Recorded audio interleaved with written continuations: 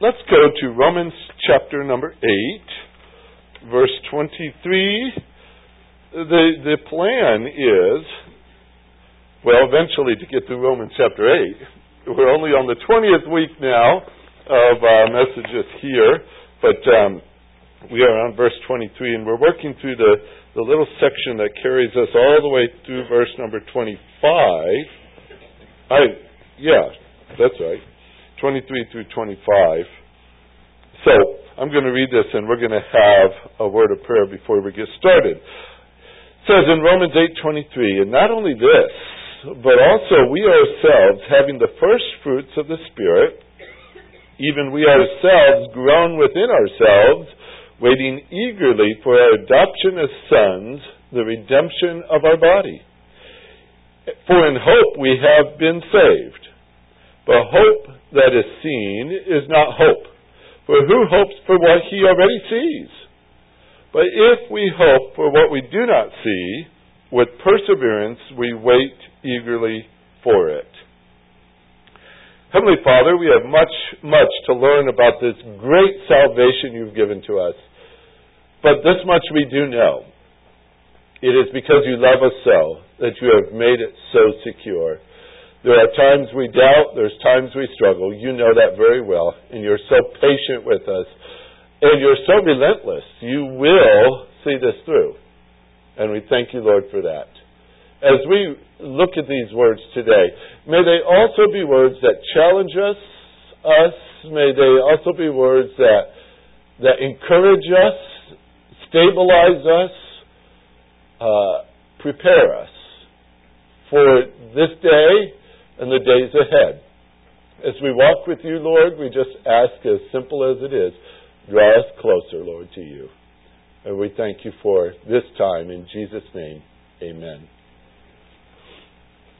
Okay, here is a very interesting section. Matter of fact, this paragraph we started in verse 19 all the way through verse 25 is interesting. It's not a simple, it's not even a typical type of paragraph that you find in Scripture because, well, it does an awful lot with nature in the first side of the paragraph. And simply, as I've been stating this as clearly as I hope I am, it's meant to illustrate something for us. Yes, he gives us some human type of terminology by giving it the ability to wait and to hope and to struggle and to groan and those kind of words that have been associated with it. And I'm not just throwing that all into the figurative department either, because what we don't understand is that creation is there. And it is waiting for something. It's waiting to be what it was designed to be. And so we may not understand fully how it all fits, but the illustration is perfect for what we're looking at in verse 23 through 25, because that's where it applies to us. This is where we're going to understand what God's plan is concerning us in our future. I can simply say, as I have in several weeks before, our future is secure in Christ Jesus. I don't have any doubts whatsoever what he's doing or how it's going to end out, because Scripture makes that very, very clear. And it's just a matter of us resting in it. So in verse 23, 24, 25, we're talking about our future, and we're basing it on an illustration about creation and nature in the previous verses. Creation is waiting for what it was designed to be. And it's tied somehow to our release as well from the curse. And that day will come. And so, this is what the picture is before us. We talked about creation side now for 2 or 3 weeks in verse 19 through 22. So, let's go to our side of it in verse 23. Now, I'm going to start with this. If I could put a note here to make this as clear as I possibly can. When you start into verse number 23, it says, and not only this, but also we ourselves, having the first fruits of the Spirit, even we ourselves, groan within ourselves, waiting eagerly for our adoption as sons, the redemption of our body. Who is being talked about here? Is that pretty clear? That word we and our just kept popping up all over the page. Now, I want to be very, very specific as I start in my terminology here this morning. This is for believers. These words I'm going to share with you are for believers in Jesus Christ. It's very important that we understand this. There are some who hold to some concept of a universal salvation, and they just kind of lump everybody in the big pile, and we're all waiting for the same thing and such like that. And the concept that everyone is saved and somehow it's all going to pan out and all these kind of things, that's not what Scripture teaches. It is not. I could just read a simple verse to you and state the fact that there are many who are on the road to destruction. Jesus himself said it, and he ought to know, shouldn't he? He said, enter through the narrow gate, for the gate is wide and the way is broad that leads to destruction, and there are many who enter through it. So there's a reality that a good number of people, many in contrast to few in the context, that are on the road to destruction. They are not saved, and they won't be. And ultimately, they won't be saved. And that's not who's being addressed in this verse. All right? Just so we know that as we go into this. We're not talking about everybody, because there's a vast majority who do not know this and will not know this. But some people say, well, maybe it's just for, the good people out there. I'm going to use just an identity of a person that doesn't exist in my book anyway. I'll call him Uncle Fred. If you have an Uncle Fred, I didn't know that. All right? Uncle Fred's a great guy. He's there for all your birthdays. He gives you a card. He always has money in it, so you like him a little bit more. He comes over for Christmas. Uncle Fred. He's a great guy. He laughs with you. He sticks around. You enjoy Uncle Fred very much. Now, Uncle Fred is a good man. Everyone likes him. They like his personality. They like what he does. They like what he lives for, but he doesn't live for Christ. Uncle Fred doesn't go to church, and not that church saves you, you know that, but church does tend to give us the clue that that person has something more in their desire than those who don't go to church. And so we say, okay, he doesn't go to church. But, he's such a good guy, even though there's no signs of spiritual life whatsoever, some reason there are folks who say, well, he's not as good as he ought to be, but he's good enough, isn't he? God doesn't condemn good people, does he? Well, Jesus said it this way, I am the way and the truth and the life, and no one. Does that include Uncle Fred? No one comes to the Father but through me. It's very specific in Scripture. Now, why am I going through all this morning? It's just because I'm going to talk about a group of people in these verses. And I want you to know who's not being talked about. It is not the world as a whole, and it's not good old Uncle Fred, who's as good as can be, but doesn't know Christ as Savior. We're talking about believers in Jesus Christ. All right? And you, and I believe it's you, who know Jesus Christ as your Savior, we're talking to you today. All right? It's very important that I say that. And that's not out of some spiritual pride. I'm not standing up here and saying, well, aren't we special people just because of that? We didn't earn it. It was a gift of God's grace to us too. And so, when we talk about this, it's just a matter of being genuine with the text before us. And that's important to me. We have to be accurate in our Bible teaching and our Bible preaching, because the Lord Jesus Christ didn't die on a cross for us to find a different bridge to cross to get to heaven. It was only through Him. And that's the people we're talking about today. Those who know Jesus Christ as Savior. Okay? That's just the preamble. We're ready to go? Just had to know that. Main point today is what we have. What we have, we have. And next time it will be what we will have. And it's not next week, it's 2 weeks from now. So I hate to leave you in suspense. But we're going to have to do it that way. We have a special speaker next week. But there are two important phrases, words or phrases, however you want to put it, and they're both found in verse 23, and that's our main verse for the whole paragraph anyway. And not only this, but also we. There's your first word. I'm going to talk about we in just a minute. We ourselves, having the first fruit of the Spirit, even we ourselves, grown within ourselves, waiting eagerly. That's the second phrase. Waiting eagerly for our adoption as sons, the redemption of our body.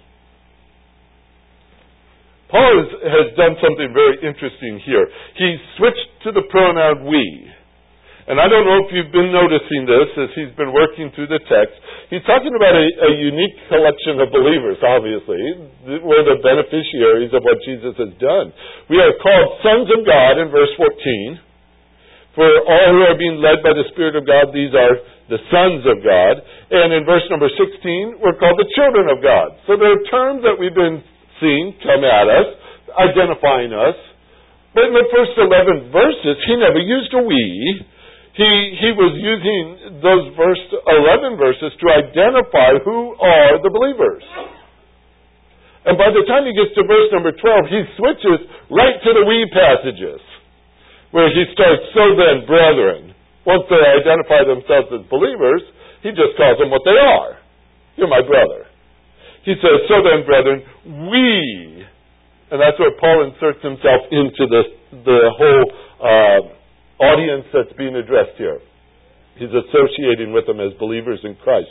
I think it's interesting to see how that change makes it, because the rest of the book, or the chapter, is so soothing, so encouraging, so uplifting, but it's designed for the believer. And Paul puts himself in there with them. We passages appear from verse 12, and it carries all the way through the rest of the chapter. But here's what I like about it. When I think of the future, and the future, I'm concerned about mine. Aren't you concerned about yours? And many times we say, this is about my future, my future, my future. But technically, it's about our future. It's a we passage. There's nothing I'm going to receive that you don't receive. Eternal life is what we share. Heaven is what we share. The presence of Christ is what we share. I'm not going to have front row and you're going to be third, fourth, back, or something like that. The fact is, it's a we passage. And it pertains to all of us, believers in Jesus Christ. So, this is not some specially designed passage just for certain people. It's designed for all of us who know Christ as our Savior. This is our future. That's a we passage. Right? Now, that's a very easy thing to say. And if I say, okay, now let's go on to the waiting, you say, boy, this is going to be a quick sermon. Because we're on to point 2 already. Waiting. It says it in verse 23. We are waiting eagerly for our adoption as sons, the redemption of our body. Look down to verse 25. With perseverance we wait eagerly for it. We wait. We are waiting. We are waiting. I like it better to say, as the New American Standard does, we are waiting eagerly. Now, I've got some questions to you about that, but let me understand the word with you as what it means to wait eagerly. And you say, well, my text only says wait. Where do you get the eager side of this? Interesting word, by the way. Not just to play Greek with you for a minute, but I will. Dexomai is the word to receive. Right? That's the verb you're looking at here, to wait. And you say, well, that's interesting. I haven't received it yet. And that's the point. It's got the word received in it, and here it is. Receive it, to accept it, to take it. I've got it, right?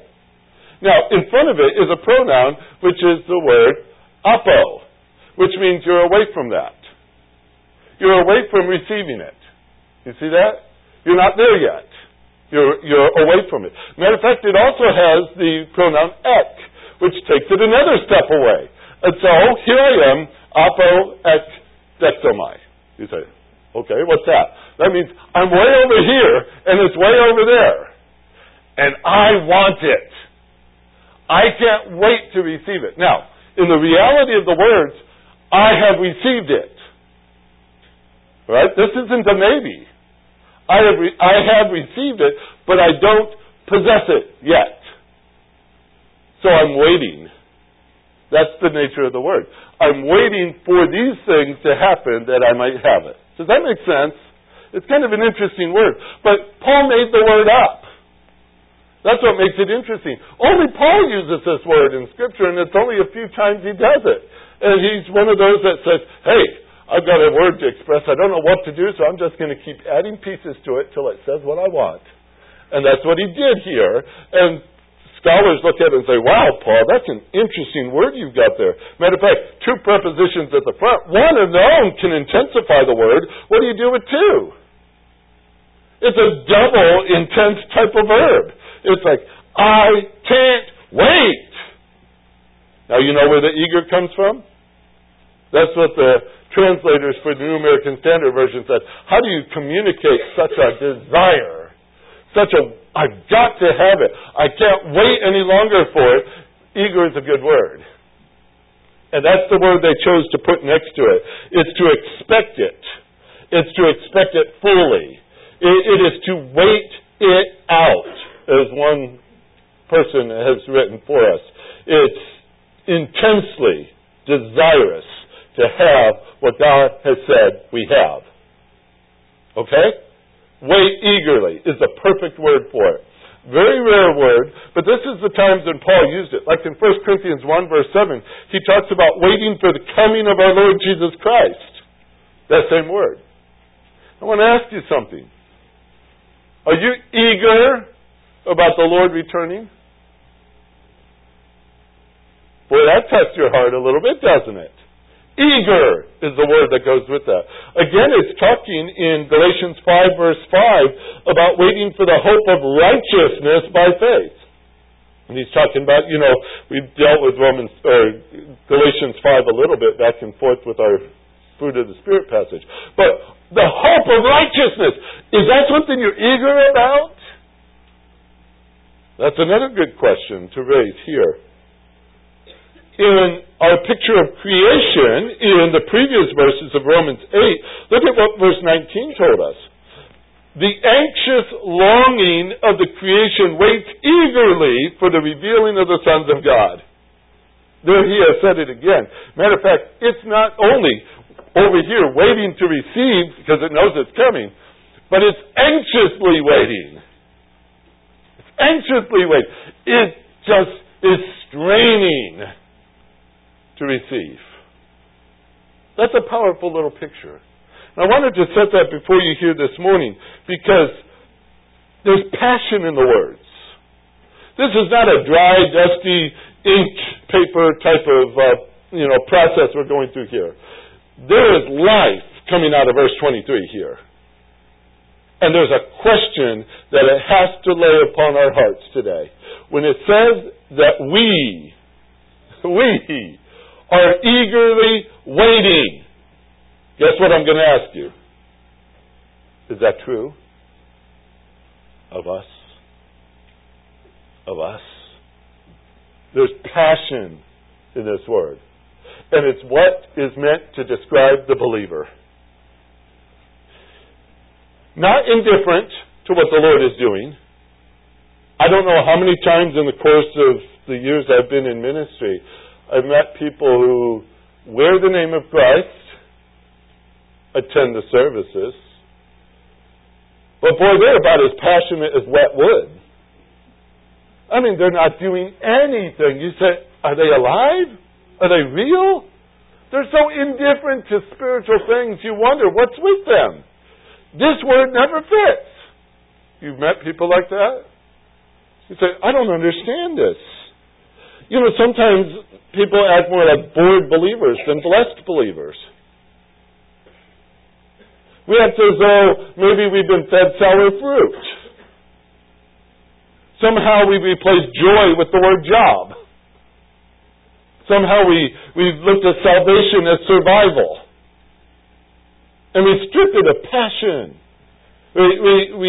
I know, we've been rebuked this way before, haven't we? We've heard these things. We've even heard it in choir practice on time to time. We're singing the most beautiful song and it looked like our puppy died. Why is that? That we lack the passion.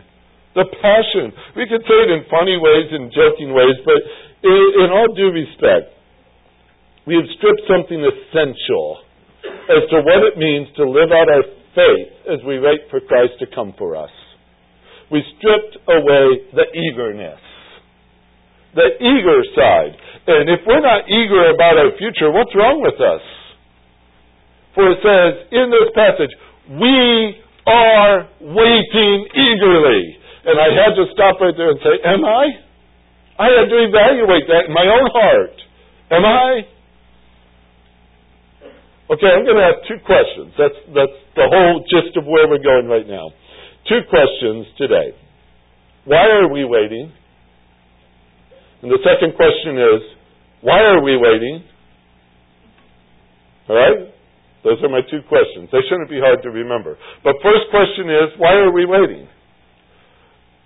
The process has already begun concerning us.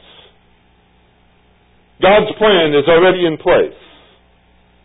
He saved you, and it's amazing to me, He saved you, He called you, He adopted you as a son. According to Ephesians chapter 1, even before there was an earth. That's an incredible plan God has. Now, was He mistaken? Is that just not going to work? He didn't consider who we really are, did He? He didn't consider how we're going to mop up so many things, did He? Matter of fact, He not only has thought that through from before we were in existence, but He also has already seated us in the heavenly places in Christ Jesus. Now, is He pretty sure that we're going to be there? He's already marked your seat, folks. He already knows you will be there. He knows His plan. Now, to me, that's absolutely amazing to consider. This plan's already in motion. It's already what He's doing. Matter of fact, we have received it, though we are still eagerly waiting. We have received it. It's like a gift that somebody says, yes, it's yours, you just have to come and pick it up. All the way over there, it's yours. Are you going to be surprised if you get there and they say, I was teasing you. I gave it to somebody else. See, God has said it's yours. All right? That's the nature of the word, to receive. But we're waiting for that. So, the process already begun. That's my first point. When I talk about why are we waiting, it says in Romans 8:23 that we also ourselves having the first fruits of the Spirit. Now, stop right there. That's a very interesting terminology here. First fruit. We should understand it, I think. Even though it's got a Jewish mentality behind it, it's an agricultural concept. The first fruit is the first that's gleaned. The first that is not sown, but received off the field. You go out there and you pick the very first thing. You started the harvest, right? You picked the first. That's the first fruit. The Jewish had special services related to that. It's called Pentecost. The celebration of Pentecost, first fruits is what they called it. Very interesting theological meaning and all that goes into this. But it was simply the time that the first of the crop was to be picked. And there came with that a promise. If you pick the first, you're bound to have the second. There's a future with a crop. Once you pick the first, there's more to follow. And the concept that's used in Scripture is this. Paul even argues it from 1 Corinthians chapter 15. 1 Corinthians 15, verse number 20. He's talking about the resurrection. Great chapter. I love the chapter. We've been there before. But in 1 Corinthians 15, verse 20, it says, Christ has been raised from the dead, the first fruits of those who are asleep. In other words, His resurrection went first so that many could follow. Many could follow because of this, that He rose from the dead. He says in verse 21, For since by a man came death, by a man also came the resurrection of the dead. For as in Adam all die, and we know that too well, so also in Christ all will be made alive, but each in his own order. Christ is the first fruit, After that, those who are Christ at His coming. That's you and me. So we have a guarantee of our resurrection here. And this is essential because it's based on His. If He wasn't resurrected, you would not be either. All right? That's the theological essence of the nature of the term. We could never be raised if He was never raised. He is the first fruit. Okay, you have that? Think that for a minute. And secondly, it says in Romans 8 as well, in verse number 23, not only is the first fruit mentioned, but the first fruits of the Spirit are mentioned. We have the Holy Spirit in us because we have received Christ as Savior. He is in us. The Holy Spirit has a job. Among other things, He is the deposit. He is the guarantee. He's the down payment. He's the earnest, if you will, of our inheritance. In Ephesians 1:13-14, you were sealed in Him with the Holy Spirit of promise, who is given as a pledge of our inheritance, with a view to the redemption of God's own possession to the praise of His glory. It says it again in 2 Corinthians 1:22, that the Holy Spirit is given to us as a pledge in our hearts. Now, what's all that mean? That means that as far as first fruits are concerned, Christ is risen from the dead, so will you, right? So, whatever He has laid out before us, we're going to follow. He's already laid this out concerning our future. As far as the Holy Spirit is concerned, He's in you, and He's the promise that's going to happen. So as you start to develop these things, I just simply say this, the process is already begun. We're already in the motion of what's happening here. It's already happening. We're not waiting for this to happen. We have the first fruits now. We have it now. That's what he says in Romans 8:23. Right now we're having it. It's a present participle. Right now. It's not a wish that we might find it somewhere. It's now. You have it, folks. That's great. You're holding that. That's great. That's your promise. That's your pledge. That's your guarantee of the future. It's our security. It's what Christ has done for us. It's what the Holy Spirit is doing in us. We have it. Now, I'm setting that down as a very strong anchor right now. Do you feel it? I don't want you to miss those simple words. We have this. And if we have this, then that future is secure. See it? That's what he's trying to show us in these words. He's simply saying this, that we have the promise of eternal life. Now, we haven't seen it yet, I know, because we haven't been there. All we know is life on this earth. You notice that? This is what we know. All we've ever done is lived in these bodies. Some people teach that you were something else before you became a human. I don't know what that would be.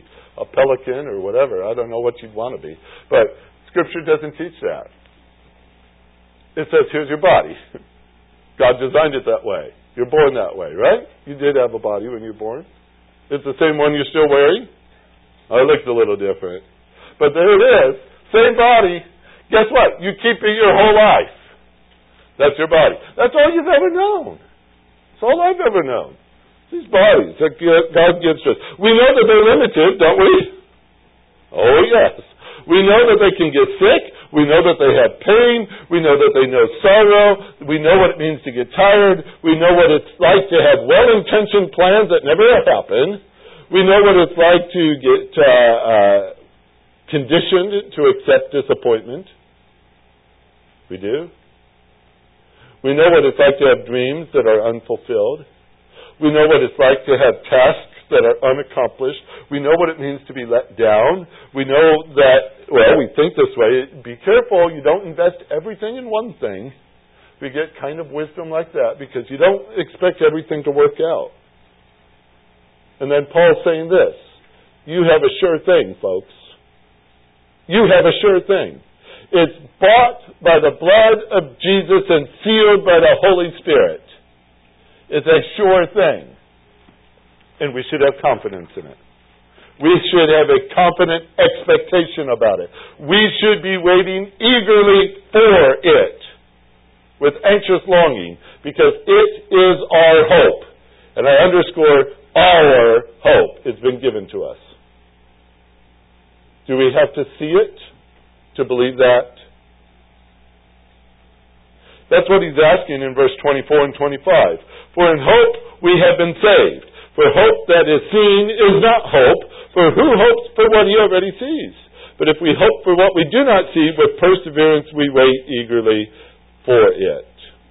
There are those who say, first you show me and I'll believe it.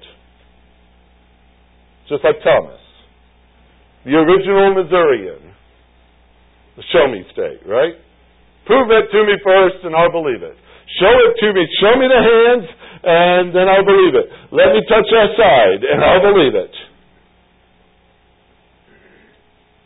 I honestly, when I thought this through, I said, is there really much middle ground between these 2 points? One group would say, show it to me and I'll believe, and the other group says, I believe and I'll see it when it happens. What's between those 2 points? I don't think there's a whole lot, to tell the truth, because we're either in one or the other. We're either operating all the time by saying, well, Lord, prop up my faith. Give me something to prop it up with. Give me some sort of support so it stays firm. And yet, on the other side, Scripture says, faith is the assurance of things hoped for, the evidence of things not seen. So, I think sometimes we tend to lean on the one side where we say, Lord, prop it up. It doesn't seem to fit right now. It doesn't seem to work right now.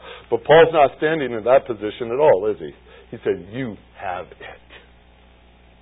You haven't seen it yet, but you have it.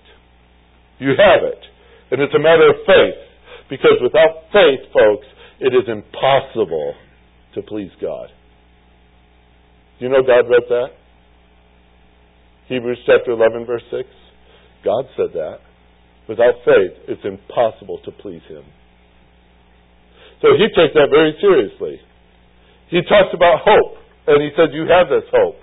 And if you believe that with all your heart, that's your faith. That's what's resting in the fact that it's true. We have the first fruits of the Spirit. Why should we doubt? So why are we waiting? That was my first question, right? Why are we waiting? Here's my opinion on this. I believe the Lord is building us in that faith. He's building us in that faith. His plan is not yet complete. That is absolutely true. And we haven't matured yet to the point of where He's aiming us to be. But He is in the process, and He's building your faith. I think that's one reason why we're waiting. He's busy building our faith. Second question I asked you was, why are we waiting? Now, when I read verse number 23, it says, even we ourselves groan within ourselves, waiting eagerly for our adoption as sons. Now, that does not negate the word wait, by the way. To groan, some people say, well, there must be something wrong. You're groaning. No, you're desiring is what it is. You're waiting for something. We're not yet what we're created to be. We're not yet there to what we're going to be. John said it so well in his epistle. He says, it has not yet appeared what we shall be, but we know. And what do we know? That when He appears, we shall be like Him, for we shall see Him as He is. We know that. But we're not there yet, are we? We're waiting. We're going to be like Him. Think of that. Like Him.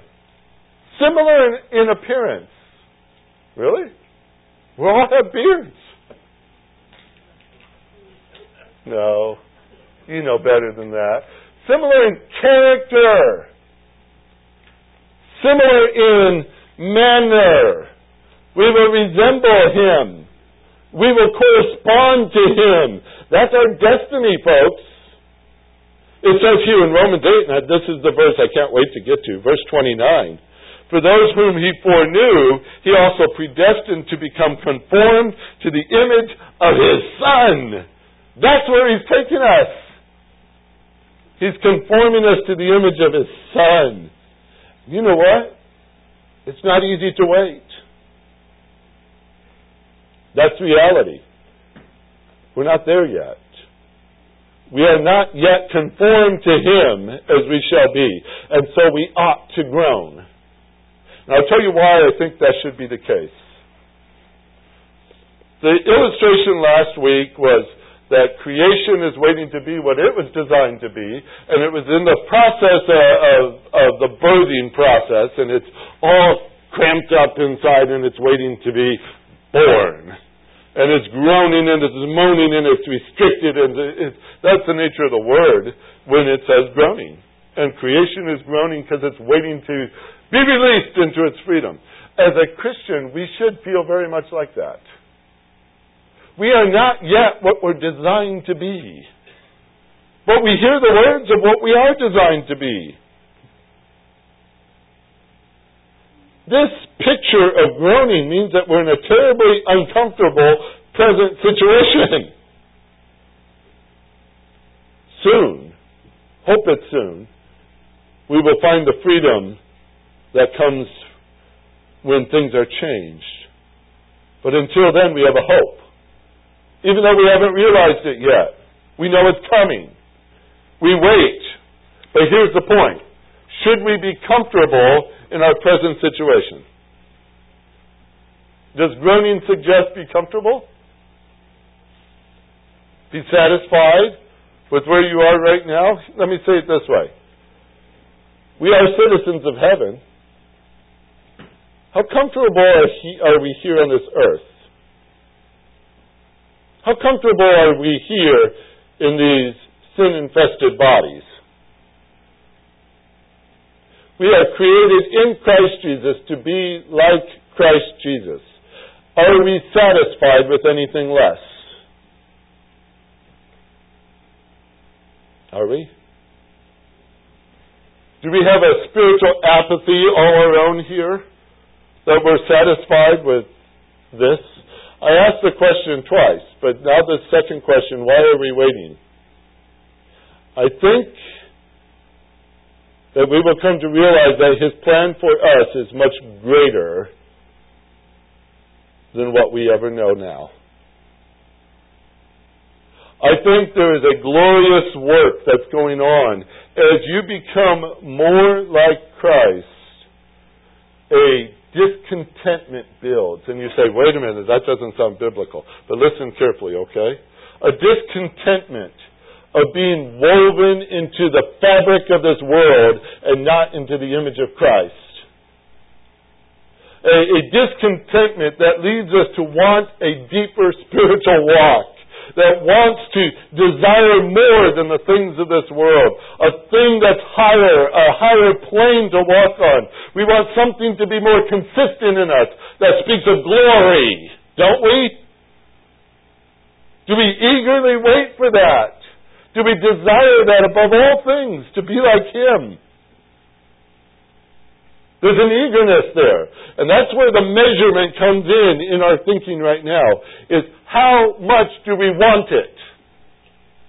This hope that we have, this change that we're going to experience, what He has planned for us, what He has set before us we're going to be. How eager are we to have it?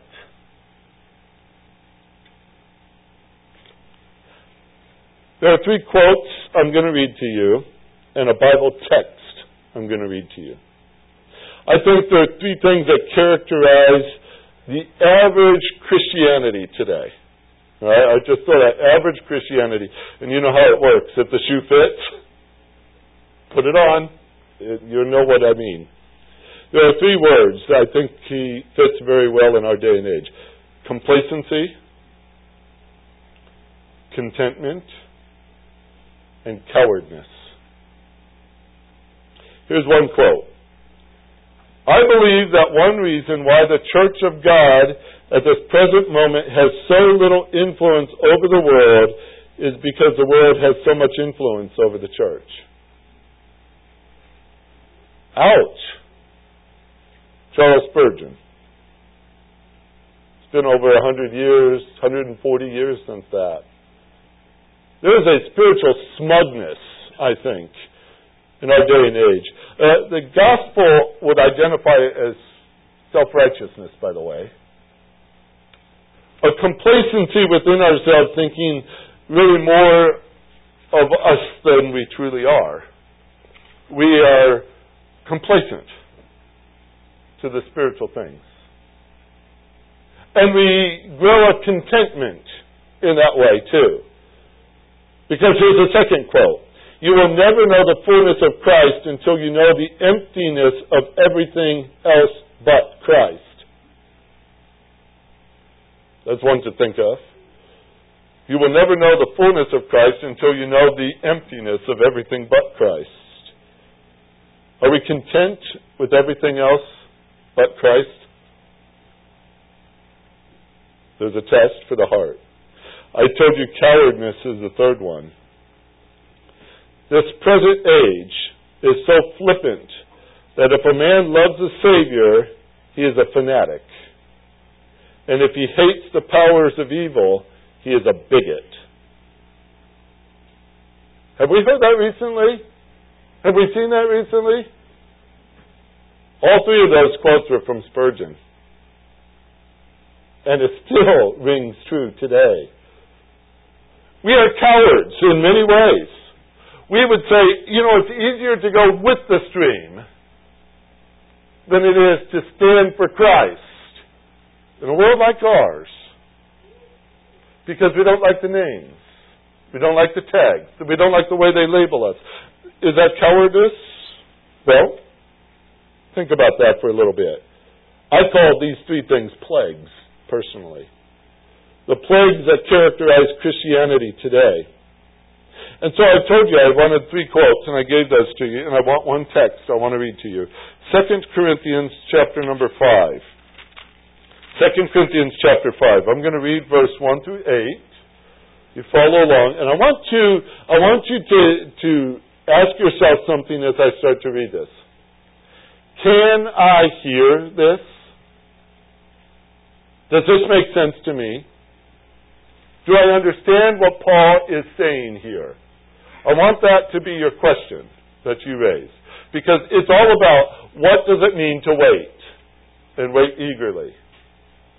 So as I start to read, think about this very carefully.